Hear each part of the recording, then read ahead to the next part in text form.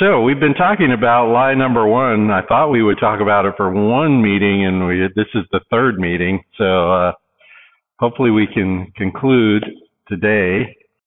And our series is called The Five Lies, and this is the first one. And this is the idea that all existence is the product of time and chance. This worldview, I guess, also has the name, we could call it philosophical materialism. Wow. Which just means that the material universe is all that there is. That all existence is explained in material terms. Well, I should say can be explained, because it certainly isn't explained yet.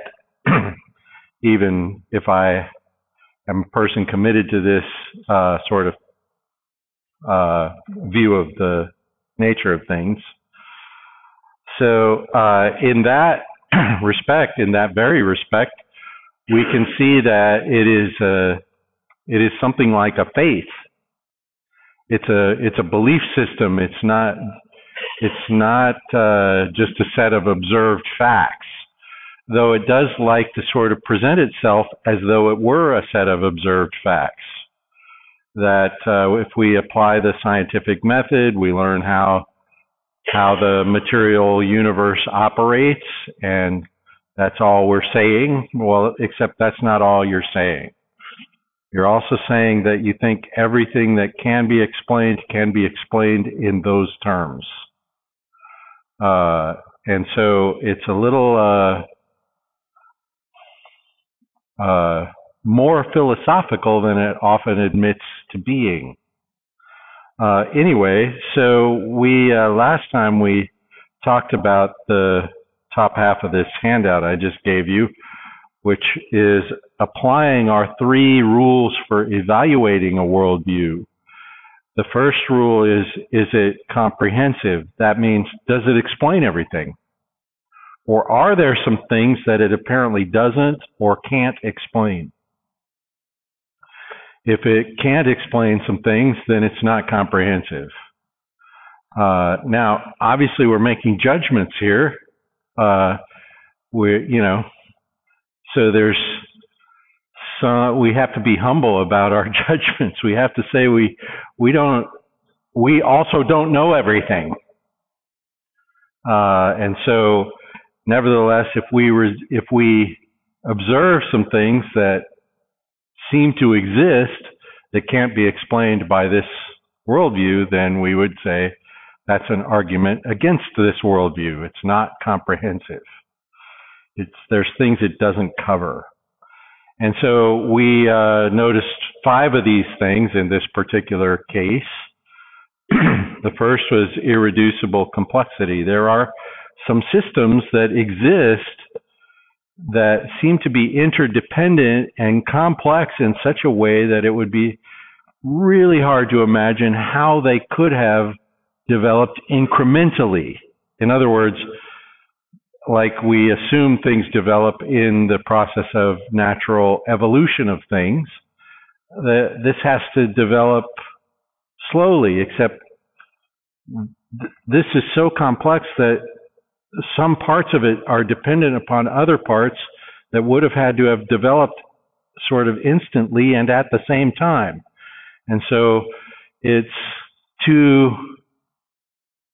hard to imagine how such a system might have evolved on a sort of incremental, accidental way, which is typically what we understand when we understand the nature of evolution. It's sort of accidental. Some organism or some system changes for some reason, and that change makes that organism more effective or more able to survive, we would say. And then on that basis, that organism continues and reproduces and so on. Sorry, I got to try not to just do the whole thing all over again. The second way we notice the lack of comprehensiveness is that in nature itself, things appear to be coded. In other words, there's something you could call information that is in the system. So certain universal physical constants. And now this is actually kind of a special case of item number 1, by the way. So the universe appears to operate by certain numbers that have to be exactly what they are. And so it's hard to explain that in purely accidental time and chance terms. The third thing is we notice that a certain recognition of the spiritual nature of things has material benefits. In other words, religious people are healthier. That's one way of saying this. Prayer seems to have an actual material effect. The fourth thing is the existence of moral agency. Human beings, we universally regard ourselves as persons, and what we mean when we say persons is a responsible moral agent, someone who makes actual, real, determinative choices that have actual, real consequence for which we hold one another responsible. Well, it's really difficult to imagine the development of morality and moral agency in a purely material world. Now, people have imagined it, and it's not impossible to see how a certain morality might help the people who possess it to survive and reproduce.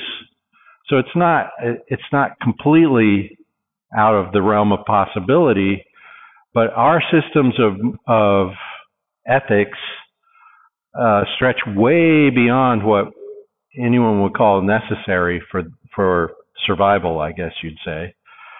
And it's hard to figure out how we get from simple time and chance universe to a right and wrong universe. And so this is another area where there might be some deficiency in the explanatory merit of this view. Then the last number 5 on your list here is similar to that, and that is that in the human race, some kind of spiritual orientation is nearly universal. In fact, it seems to be the default that people have to graduate from that into some sort of materialistic or atheistic frame of mind. It doesn't seem to be where we start. And so this raises the question, if the materialist says, yeah, but we can't test and observe that, well, we maybe can invent some ways to test and observe it. But the question then is, well, why would we dismiss the spiritual realm just because it can't be tested by material tools? Maybe our radio is not tuned to the right station. And then we say, maybe there's 1,000 different broadcasts going on in the world, and I'm living in the 1950s Soviet Union or something where they only want me to listen to one. And so they sell me a radio that only tunes to one. And then I say, well, that must be the only one. Well, that's kind of what we're dealing with in this case, where it's a universal human experience to identify certain aspects of our experience as spiritual or even supernatural. And I don't think we want to jump ahead to that explanation unnecessarily, but I also don't think we want to dismiss it unnecessarily. And so we might ask, well, maybe you just need a better radio that can tune to that station. The second C that we looked at is it consistent? And I've sort of summarized what we talked about last time here with two statements.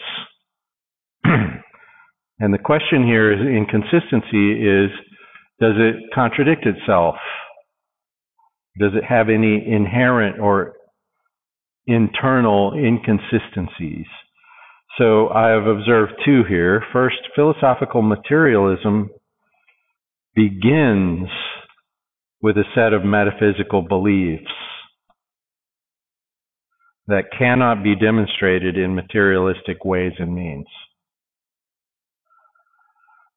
It assumes that the real world is accessible to observation, for example. And so it begins with a certain faith. And I would argue all human knowledge begins with some kind of set of beliefs that can't be tested in any kind of scientific way.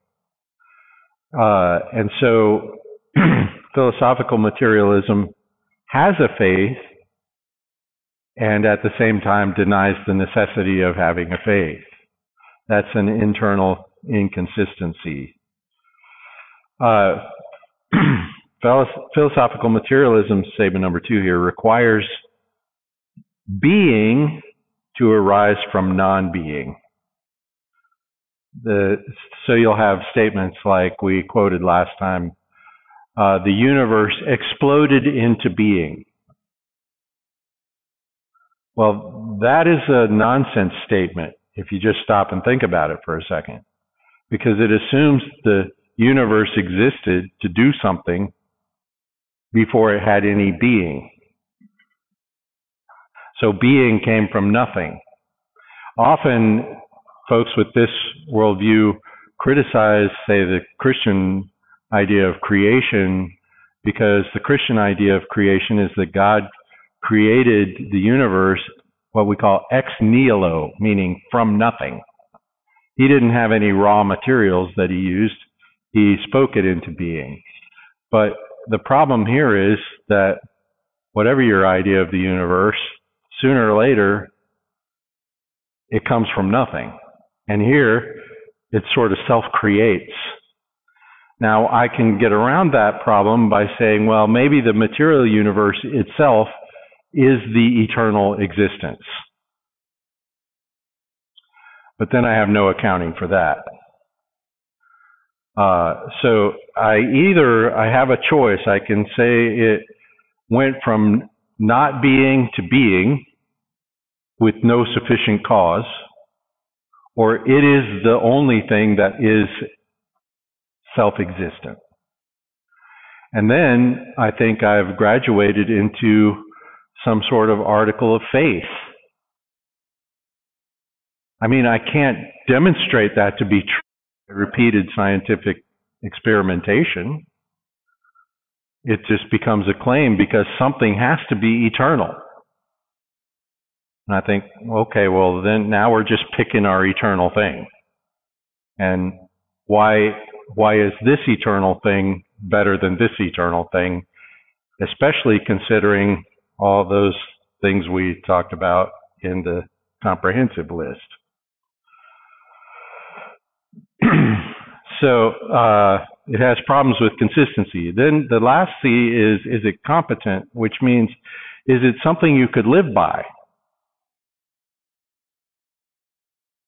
Does it generate meaningful ethics? Does it really recognize human agency? So here's what I think. I think the materialist worldview, I read a really well thought out book by this Marxist ethics professor. And his book is, his name is Peter Singer. His book is called Practical Ethics, and he taught biomedical ethics at first-rate universities. That was his career. I'm not sure he's still living, but and he develops an ethical system from scratch. And the thing he develops, and I think he makes a pretty good case that this is the only thing you could develop from scratch like this, is what you would call preference utilitarianism. Utilitarianism is the idea that our ethics are based on maximizing pleasure and minimizing suffering. That's what utilitarian ethics are. And I think Christian ethics include that, but extend beyond that to something that is revealed by the nature and character of God. So it's not only that. But Christian ethics certainly call for reducing suffering and increasing benefit. In this philosophical materialist point of view, utilitarian ethics are all you can have and about the best you can do. And there's certain problems with that ethical system. It sort of requires an omniscient supervisor, because you cannot be relied upon to consider my interests adequately when you're making your ethical decisions, and vice versa. So we need some kind of arbiter.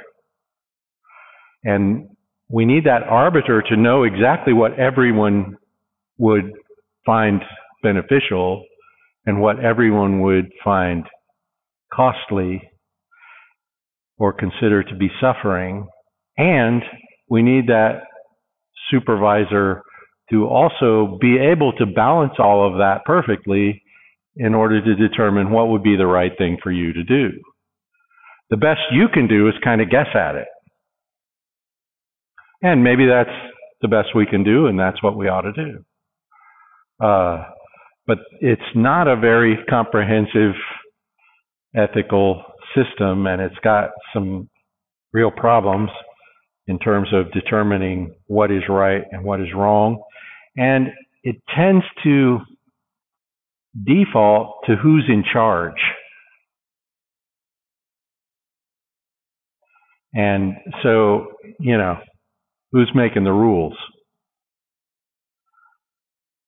Now, utilitarian ethics are about the best we can do under this system, but also under this system, there's a real question as to why we need ethics at all. Why does a material universe need right and wrong? Us human persons might. We might want it. But the question is why? Why do we? If this is the nature of things, how did this need ever arise? And so there's a problem there as well. I put 3 quotes here in the margin that I just kind of like. In Shakespeare, Hamlet says, "There are more things in heaven and earth, Horatio, than are dreamt of in your philosophy."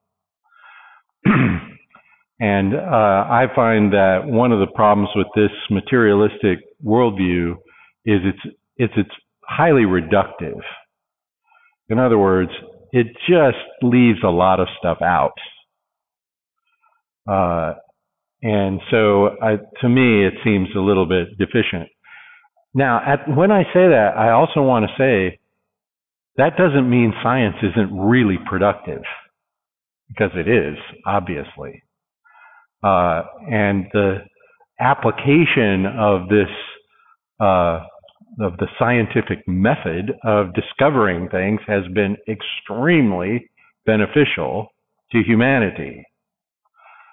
The problem is when we turn from that to because this is so fruitful, we deny the existence of other ways of knowing. And in my mind, that's when we get to Maslow's quote, although it's questionable whether Maslow really thought this up to begin with, but he says if all you have is a hammer, everything looks like a nail. Because the scientific method was so fruitful in discovering things, we decided that's the only method we need, even though deciding that involved a lot of methods other than science. In other words, we know things a lot of different ways, not just the one way. And so we don't want to abandon the rest of the toolbox because the hammer works good in this instance. The last one is something I say, which is one can be a great scientist and no good at all at the philosophy of science. There are certain TV scientists that I think are really in this category, where they were really good scientists and then they tried to graduate into explaining what science does, and they're really not very good at that. But they're really smart guys, and so they tend to be persuasive, and at the same time, they're really just not thinking it through that well. Should I name a couple of names? Carl Sagan, Neil deGrasse Tyson, I think are both kind of in this category where when they tried to start philosophizing about science, they didn't do that good of a job. I would recommend a guy named Michael Polanyi for this task, a scientist turned philosopher who I think did a good job, but his stuff is not as easy to get. So now, all that's review so far, so today's lesson.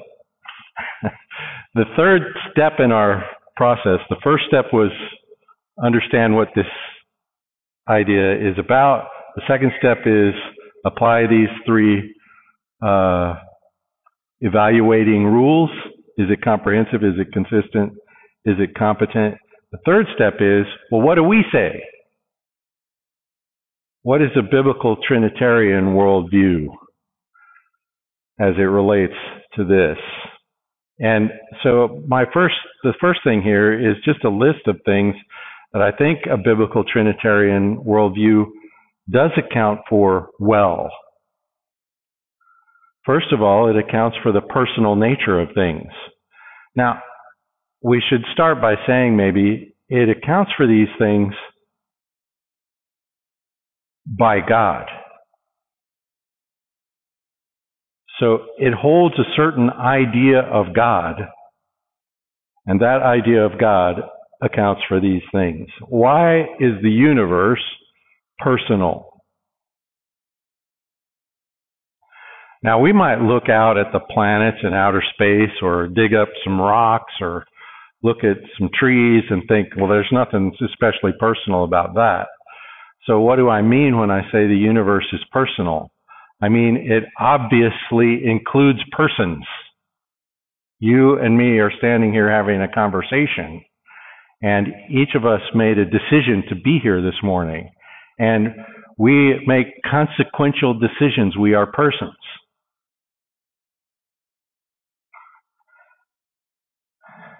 How does that arise?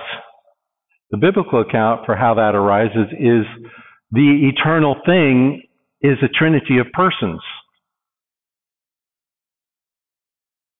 The thing that is eternal in the biblical worldview is God.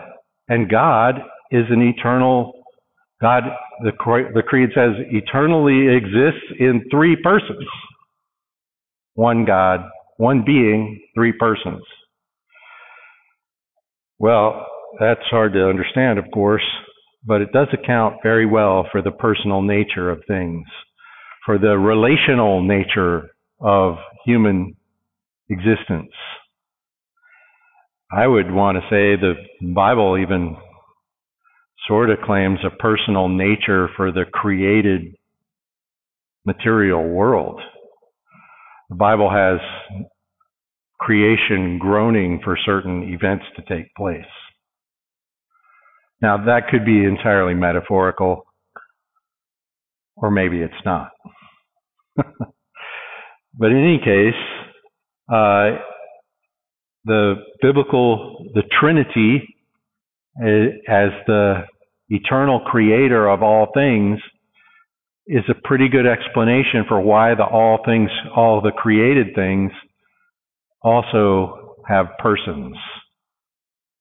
Of course, in the Bible, human beings are persons, and so are angelic beings. It also accounts for the historical nature of things, the fact that what we are involved in, the universe, is not just a string of material causes and effects, but it's also a story of personal causes and effects. A story of relationships and the rise of this or that king and the fall of this or that system and the track of a historical set of events of consequence and meaning. Well, that leads to the other thing I think the biblical Trinitarian worldview accounts for better than a materialistic view, is the purposeful nature of things. And here I have purposeful and parenthetically meaningful. In other words, things have meaning because they fulfill purpose. And if you say, what is it for? Well, in the philosophical materialism, there is no answer to that question. Well, there is an answer. The answer is nothing. If you say, what is the purpose of the universe? It's an empty set. It doesn't have any particular purpose. Because it doesn't have any particular purpose, it doesn't have any particular meaning. The existential philosophers were really good at noticing this, and they all end up killing themselves because they figure out their life has no meaning. But what they recommended was, well, it doesn't have any, so give it some. Which is sort of this act of denial. Necessary act of denial. They would say your life needs to have meaning, but there is no meaning. So invent one. And then these are the same guys who invented this sort of moral standard of authenticity. Be yourself. Invent yourself. Well, that seems like really a sort of supreme expression of what Satan said to Adam and Eve. But be yourself. Invent yourself. Be true to yourself, even though there is no yourself to be true to. So the way we get meaning in a philosophical materialist point of view is we make it up. Okay. Well, in my view, that leads directly to the question, why do you need to make it up? Why do we need to lie to ourselves about our purpose and meaning in life if there isn't any? And I think, well, there's a reason why, because there is purpose and meaning, and we are built with a need for it. As Augustine said, the soul is not satisfied until it finds its satisfaction in God, or something like that. I'm not sure I'm quoting him with accuracy. So a Trinitarian, a biblical worldview, a worldview with a personal creator, there's no trouble finding meaning in that. It's the meaning he gives it, the purpose for which he made it. And so the biblical worldview does have a source of purpose and therefore a source of meaning in the nature of things. And of course, this also leads to a pretty thoroughgoing explanation of the moral and ethical nature of things. Why is there right and wrong? And what is right and what is wrong? In the biblical worldview, we're not called upon to just figure that out by reducing suffering. It's a revealed, inscripturated thing. In other words, the God who is the creator has a righteous character, and his righteous character has been elaborated in his law. And in his law is the revelation of what you might call absolute ethical standards. So there's a good account for how did we get to moral and ethical standards. The last thing I have here is that this biblical worldview accounts, I think, better for the beauty of things. Why does even a hardcore atheist have a religious experience when he stands next to Niagara Falls? I used to love watching surfer movies, and I don't mean like Beach Blanket Bingo, those movies. I mean like documentaries about surfing. I loved watching these because these guys, I don't know, how do you get the life of a professional surfer? I wish I'd have known how to get that life when I was 10, because I might have gone for it. But these guys play on top of the power of nature. And they universally call it a spiritual experience. Every last one. You cannot watch one of these surf documentary movies that doesn't mention the fact that surfing is a spiritual experience. And I think, yeah, that's right.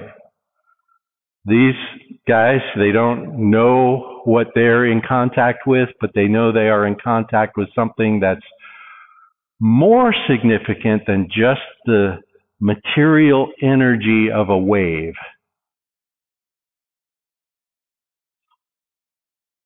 They're connecting to something, like for real, and they know it. There's a aesthetic beauty in it. Why do we enjoy music? What on earth? How on earth would you explain that in pure materialistic terms? The only possibility is, well, we enjoy music because when we played music, or when we made music together, we became more effective hunters, and then we were better able to survive long enough to reproduce. And I think, really, is that all there is to music?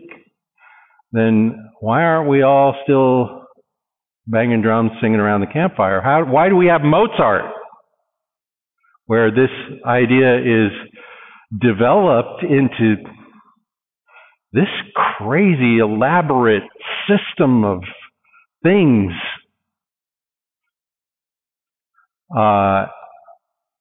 Why do we have the blues?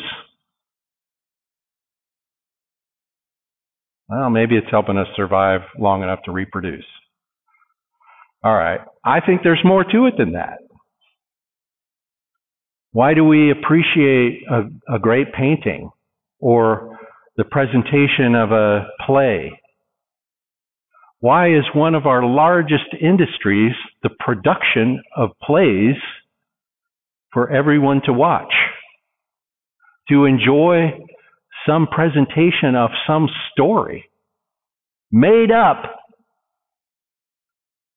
sometimes imagining whole worlds that don't exist? Well, I just find a materialistic explanation of the universe to be not accounting for that very well. But a biblical explanation of the universe accounts for that very well. Because we were created to engage richly in the creation around us, to see the beauty of it, to create beauty of our own.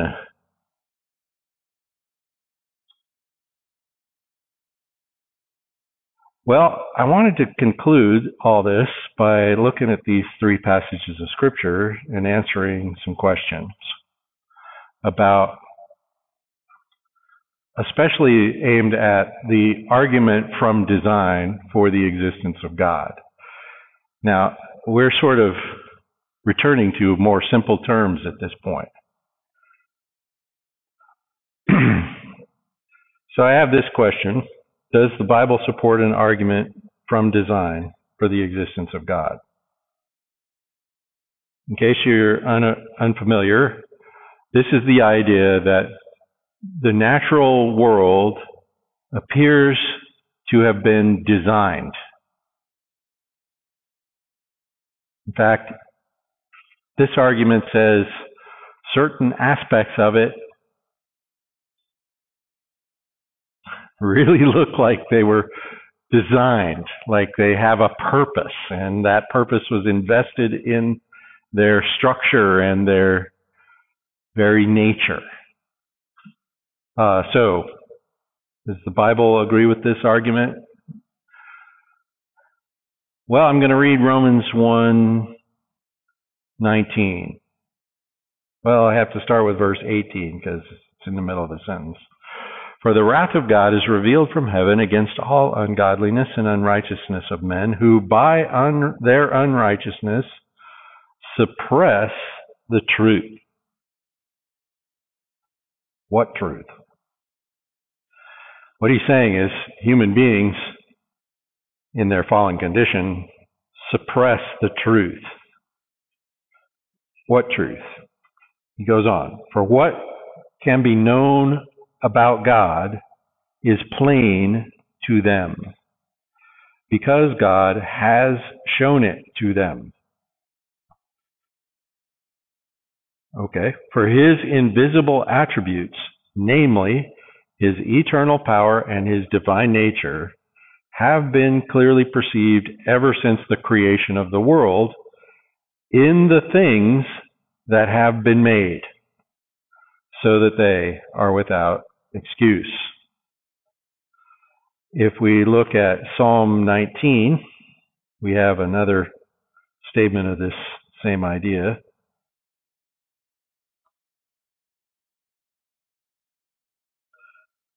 The heavens, in this case, this means the sky, declare the glory of God. The sky above proclaims his handiwork. Day to day pours out speech, and night to night reveals knowledge. There's no speech, nor are there words whose voice is not heard. That really means there's no language in which this can't be heard. Their voice goes out through all the earth, and their words to the end of the world. In them he has set a tent for the sun, which comes out like a bridegroom leaving his chamber, and like a strong man runs its course with joy, rising from the ends of the heaven and its circuit to the end of them, and there is nothing hidden from its heat. So I went past the reference here, but the heavens declare the glory of God. The nature of God, the existence of God can be seen in the things he has made.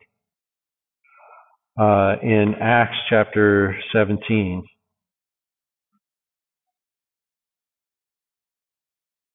This is where Paul is in Athens.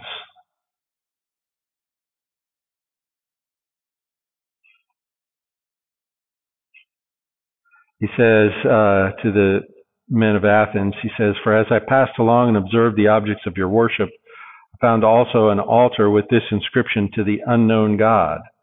What therefore you worship as unknown, this I proclaim to you, the God who made the world and everything in it, being Lord of heaven and earth, does not live in temples made by men, nor is he served by human hands as though he needed anything, since he himself gives to all mankind life and breath and everything. And he made from one man every nation of mankind to live on all the face of the earth, having determined allotted periods and the boundaries of their dwelling place, that they should seek God and perhaps feel their way toward him and find him.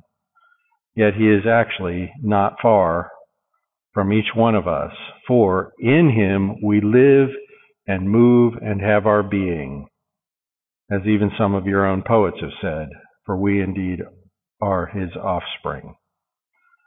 So the question is, does the Bible support an argument from design for the existence of God? I guess I'd say yes. Does the Bible anticipate widespread acceptance of this argument? That's a more complicated question. In other words, if you read just those three texts that we just read,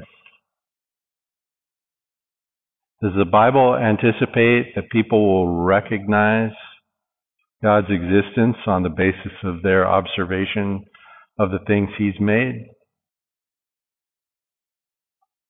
I think it's more complicated at this stage, isn't it? I think the answer is yeah. That's how you have to say it. Yeah. The Bible expresses widespread acknowledgement of the existence of some God.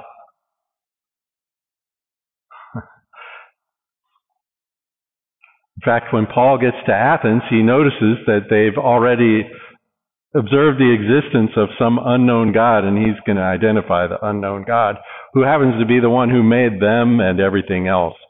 And so he's right nearby. You might be able to find him. I also think, though, that the Bible states emphatically in that text in Romans that people, since Adam and Eve sinned, universally suppress this knowledge. I also think the Bible teaches that,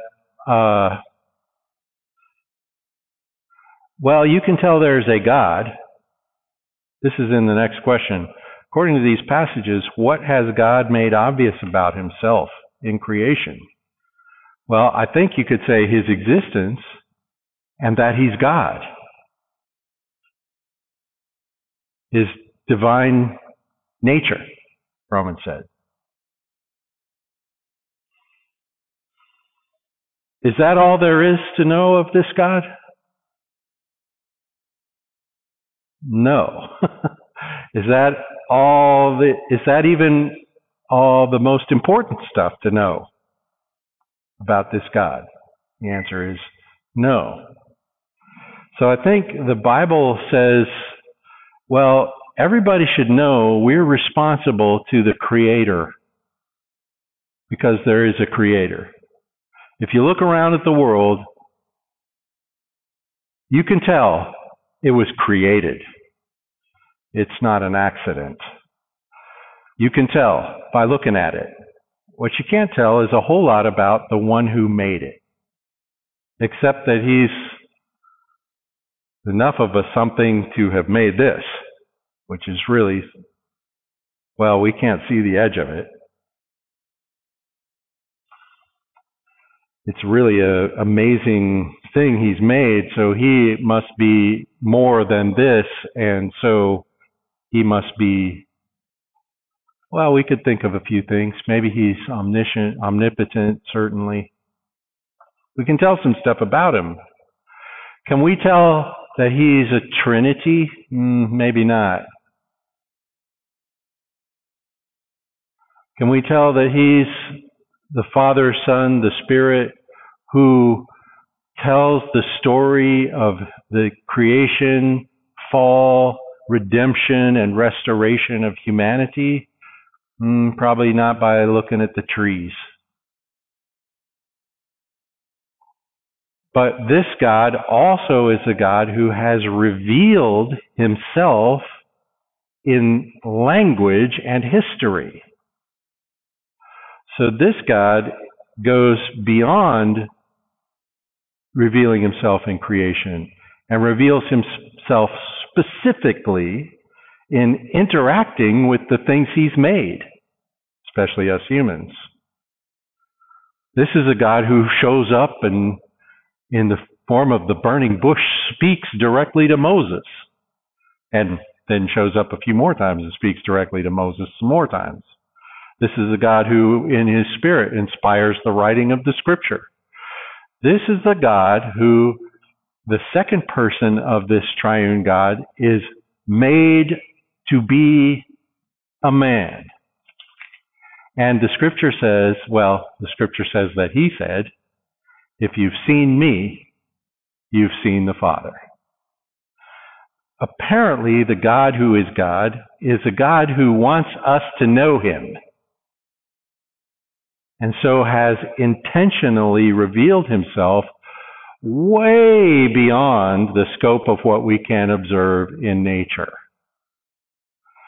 The purpose in Romans, at least, of the revelation of God in nature is to remove any claim of non-responsibility from any human anywhere at any time. Because you can tell, by looking at the stuff he's made, you can tell there is a God that you are responsible to.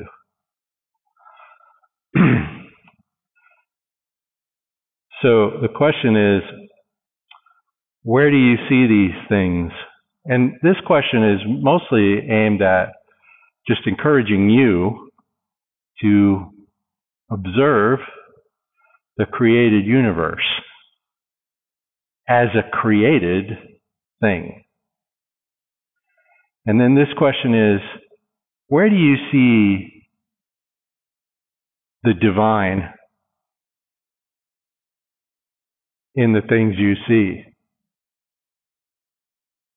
Where do you see God in the created things?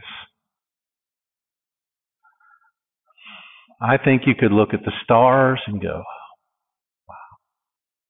We talked about the guy standing next to Niagara Falls, or the guy standing next to the Grand Canyon, or the guy standing at the top of Mount Everest, or people all over the world, everywhere, having this experience of the overwhelming beauty of the created world.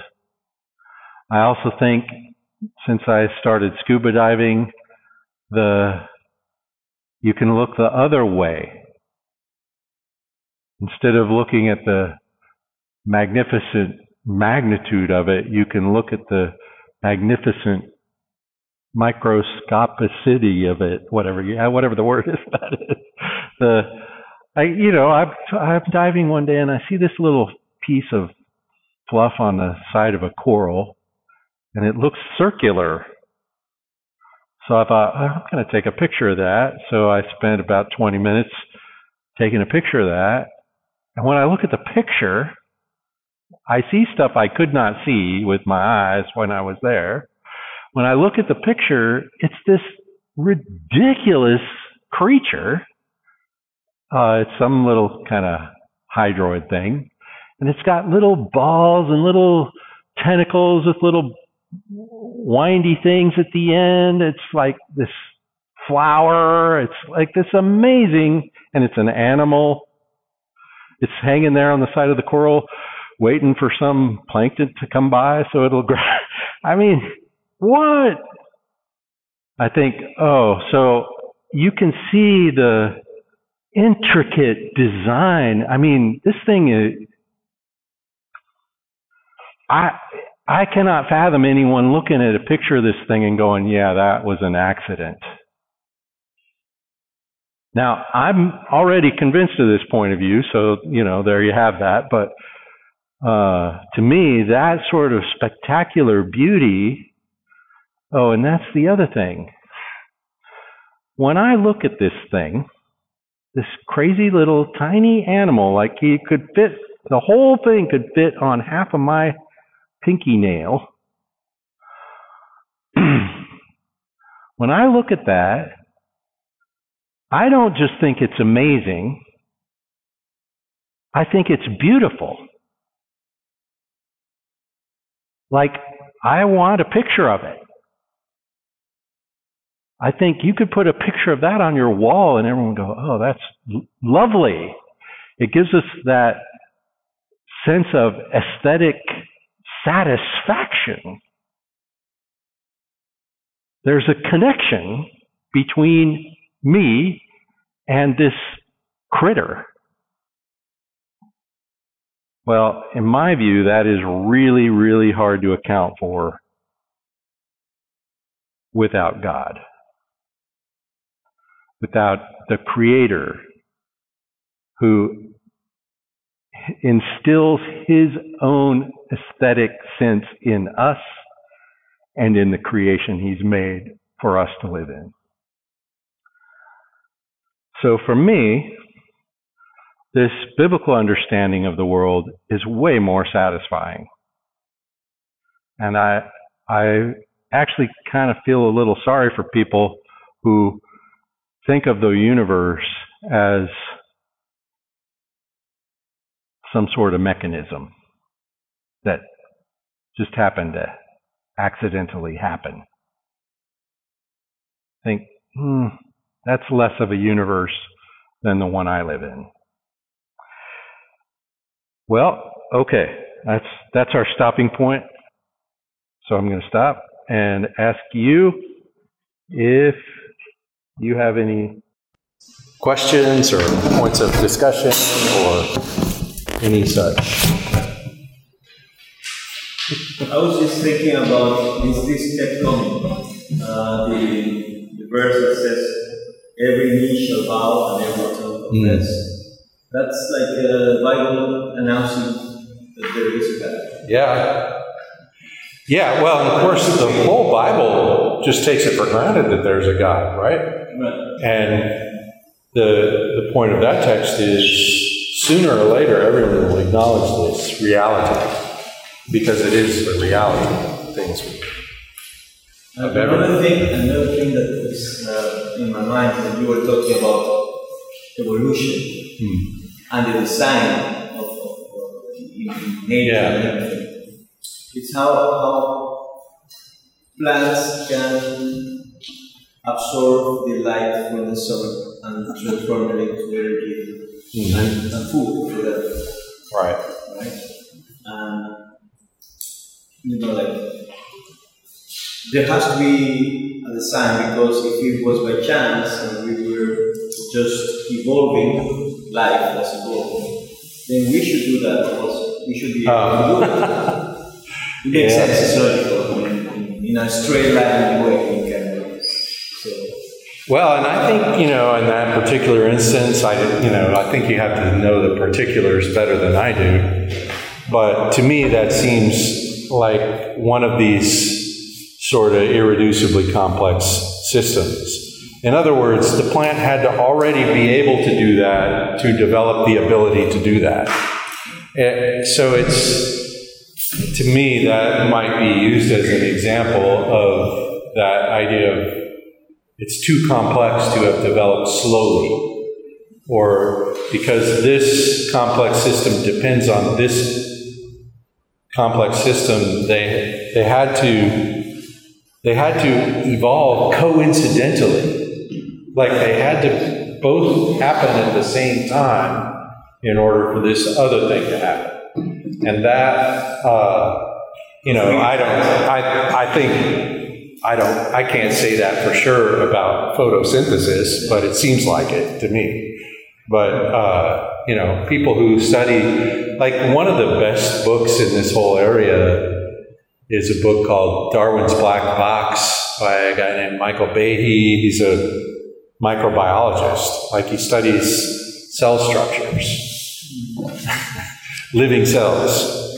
And his whole book is about how what's going on in every cell of every living creature is impossibly complex to have developed in an evolutionary model. Now, the way the evolutionary model believers account for this is, well, just give it more time. And more accidents or more happy accidents. And I think, okay, well, I suppose, but to me it's the same logic that says, well, because the universe is quote unquote infinite, then there's got to be another men's breakfast exactly like this happening somewhere else in some other part of the universe, or except maybe it's a slightly different version of this. And I think, okay, well, this seems like really fruitless speculation to me. And so the idea of, well, we solve the problem of complexity by allowing more time. It's hard for me to get any intellectual satisfaction. That argument backfires on very quickly, though, because of the fossil evidence. If that truly was happening, we would see a series of fossils as it evolved, and they don't have those huge gaps. Yeah. They go where those fossils at. Right. Yeah. Science backs up I would expect it to. Yeah. And then, so that there's plenty of problems, and what I'm trying to identify is something like, what are the sort of basic root philosophical problems with this framework of thinking? And what you're talking about is an evidence problem in a system that's claims to be based on evidence. And so, okay, well, where's the evidence? Now, there's lots of speculative accounting for those gaps. I personally don't find it very satisfactory. And it's another case where, okay, scientists might be really good at doing the science, but they're not that good at putting that in a broader philosophical context. So they tend not to be great philosophers. And, you can't expect them to do everything. So, Doug, given all this obvious complexity and the need for an explanation as a creator or designer, could you say to a non-believer that your belief in evolution takes a lot more faith than my belief in God? You could say that. I don't really like to say it that way, because that tends to say that faith is not a good way to find things out, which I don't agree with. So I would say the faith you exercise to believe that is relatively faulty. It's more about what is the object of your faith than whether you're using. Nobody ever found out anything without exercising faith. But don't they disagree with the need for faith? They tend to say, yeah, and that's partly why this is maybe a good argument rhetorically, because it says, and I think it's a good thing to point out to everybody, that every time you learn anything, Every time you engage in the human act of knowing, you exercise faith. There is no other way to do it. By the way, this is the insight of the guy I mentioned, Michael Polanyi, who was a scientist and a philosopher, not a Christian. What his belief about the Bible is, I don't know. But what he would say is, the practice of science is the practice of faith-seeking understanding. So I believe something to be true. Can I invent some sort of test that will show whether it's true or not? And so one of the things he elaborates, his book is called Personal Knowledge, and it's basically a philosophy textbook. And what he's arguing is, look, anytime you go about the business of knowing anything, you start in faith. Here's the most simple element of that faith. You believe you can figure this out. So the most essential element of the faith of science is, if we do science, we'll figure stuff out. If we construct the right experiment to demonstrate the validity of our hypothesis, why did we come up with that hypothesis? A hypothesis is a proposal made in faith. And so we say, well, we're going to find out. Now, this faith also is open to being shown false, right? As all our knowledge should be all the time. It could be shown that I was wrong. But the whole process is the process of saying, well, I'm going to proceed from a certain set of belief. And I start with the belief. So Augustine had this insight, and he sort of stole it from Isaiah, actually, who was the first guy to coin this expression, faith seeking understanding. Now, obviously, Isaiah was using this term with reference to God.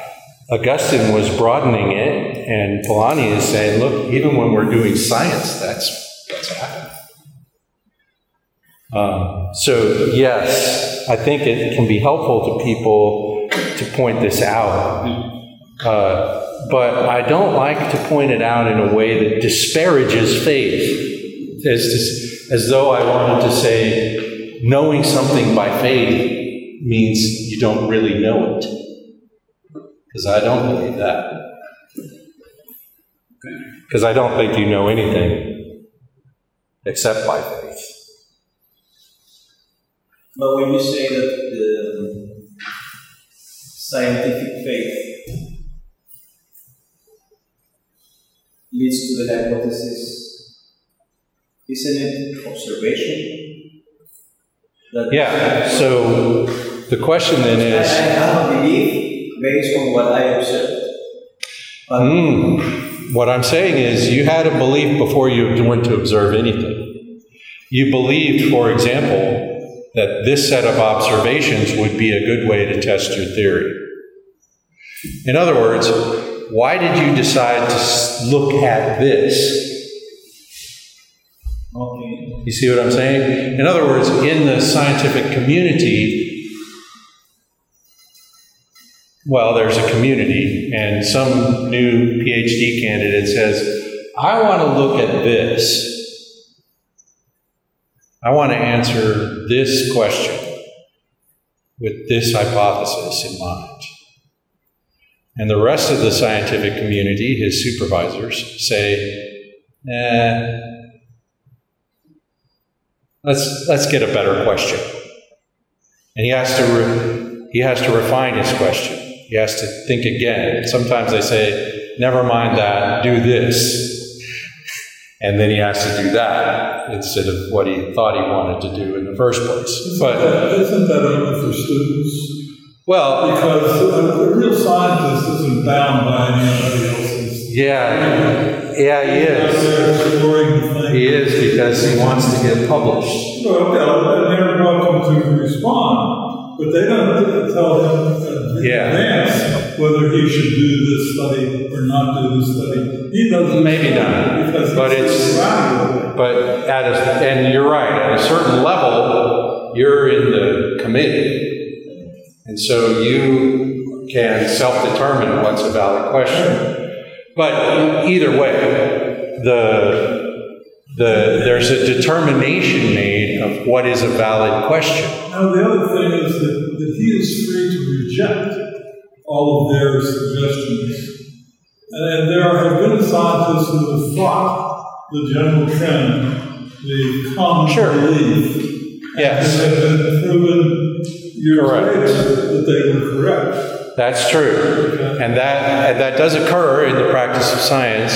But even in that case, the more general point that I'm really trying to make here is someone determines this is worth looking into. It starts with a belief. And this isn't. And that's an act of faith.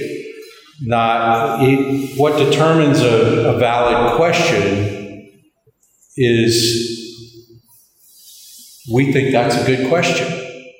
And that's a personal, engaged, responsible, I got to decide whether it's worth the resources, I got to decide whether I'm going to get banished by my scientific community or what, I got to weigh all these personal factors. There's no question that is true, particularly in academic sphere. Okay? But it is not the sine qua non of science per se. I'm not trying to say it is. All I'm saying is all scientific inquiry begins with some proposal of faith. It's not just we're walking around stumbling on observations. This is the question. Is it, in fact, we select what to observe because we think a certain set of observations will be fruitful in determining the validity of the hypothesis. I think the only real application of faith here is the belief on the part of the scientist that the pursuit of the question will produce information of value. That's my point. That's exactly my point. And that this particular design of the experiment will be effective in that pursuit. Right. And so this is all I'm saying is that's the direction of belief. In other words, the very basic belief of all science is the world created, or the world, the universe around us, the material universe, is subject to scientific investigation. So now, of course, don't you think that in being given brains, we were expected to believe that? I'm sorry? Don't you think that in being given brains, we were absolutely, yeah. And I'm not saying anything that invalidates science in any way. If anybody's heard me to think I don't like science, that's just not it. All I'm saying is that in the practice of science, it's exactly that. It's a personal engagement with the real thing around us. Well, in philosophy, whether the thing around us is real or not is subject to question. So, I think that's ridiculous, but in science, we've adopted, and we can't do science if we don't adopt the idea that the real world around us is real and is probable. In other words, we can figure it out by conducting experiments of various kinds. We can understand the cause and effect relationship between this medicine and this cure, for example. Or we can understand the disease process that happened to require it in the first place. Well, if we don't at least believe that, we're not going to bother with it at all. In fact, in the good old days, when we all just believed in magic, guess what we didn't try to do? Figure out medicine. Because disease was just the judgment of some God. So it was a good thing we decided to set aside the God explanation at least a little. But then you don't want to say, because setting it aside to do this experiment proved to be useful, that we want to entirely set it aside. And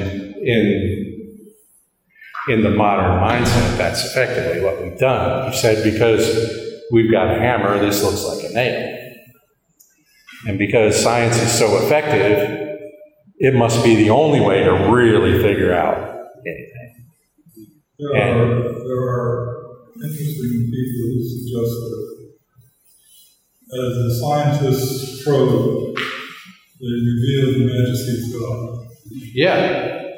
And in fact, when we started doing science, that was the goal.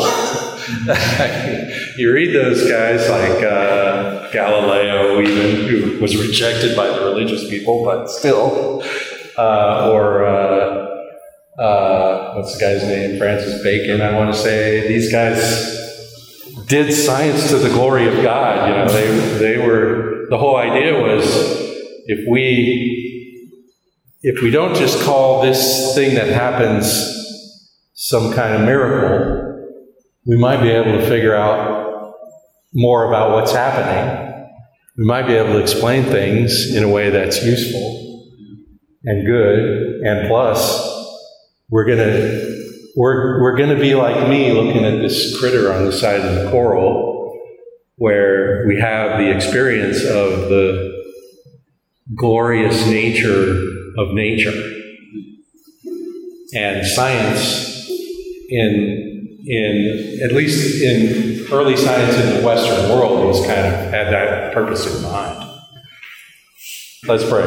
Father, thanks for this good time together. Thanks for this great food. Thank you for these men and good fellowship that we enjoy together. Lord, we just thank you for being present with us.